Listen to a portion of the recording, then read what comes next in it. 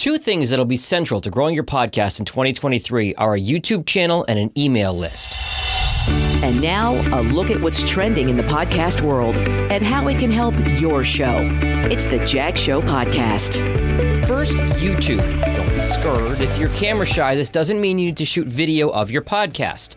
There are tools like Headliner and others that'll take the audio of your show and either your show or episode artwork or an image of your choice, actually, and add one of those moving waveforms, and boom, it's a video file that you can either download or just connect the app to your YouTube page.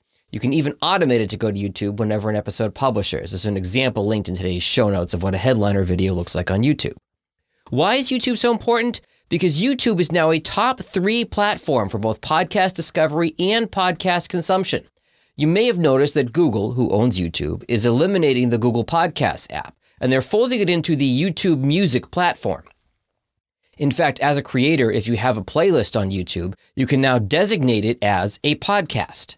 Podcast consumers are viewing and even listening to podcasts on YouTube. Sometimes the audio just plays in the background when they're driving or working on their TPS reports or however they're going about their day. YouTube and Google's search engine can't be beat, so it's an easy way to find and consume content.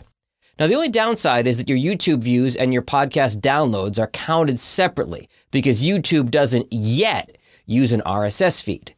But because of the exponential growth of podcasts and the fact that Google is now all in, my prediction is that this problem is going to be solved by late 2023 or early 2024. So get on YouTube now and don't be late to the party. The other key to your podcast is an email list. It's easy to set up with a service like MailChimp or Constant Contact or Aweber, which is what I use because it's got a template for podcasts. To quote my friend and colleague Tiffany from Twiz Creative, by using an email list, you are creating your own algorithm. You aren't relying on Mark Zuckerberg or Elon Musk to display content to your followers. Sure, post your stuff on social, it can't hurt, but an email list guarantees your listeners will see that you've just posted a new episode. In fact, if you'd like to subscribe to the email list for this podcast, you can do so at jagindetroit.com/subscribe.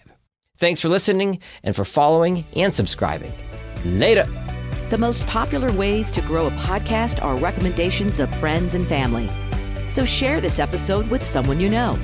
And for any questions you have about podcasts, find Jag online at jagindetroit.com.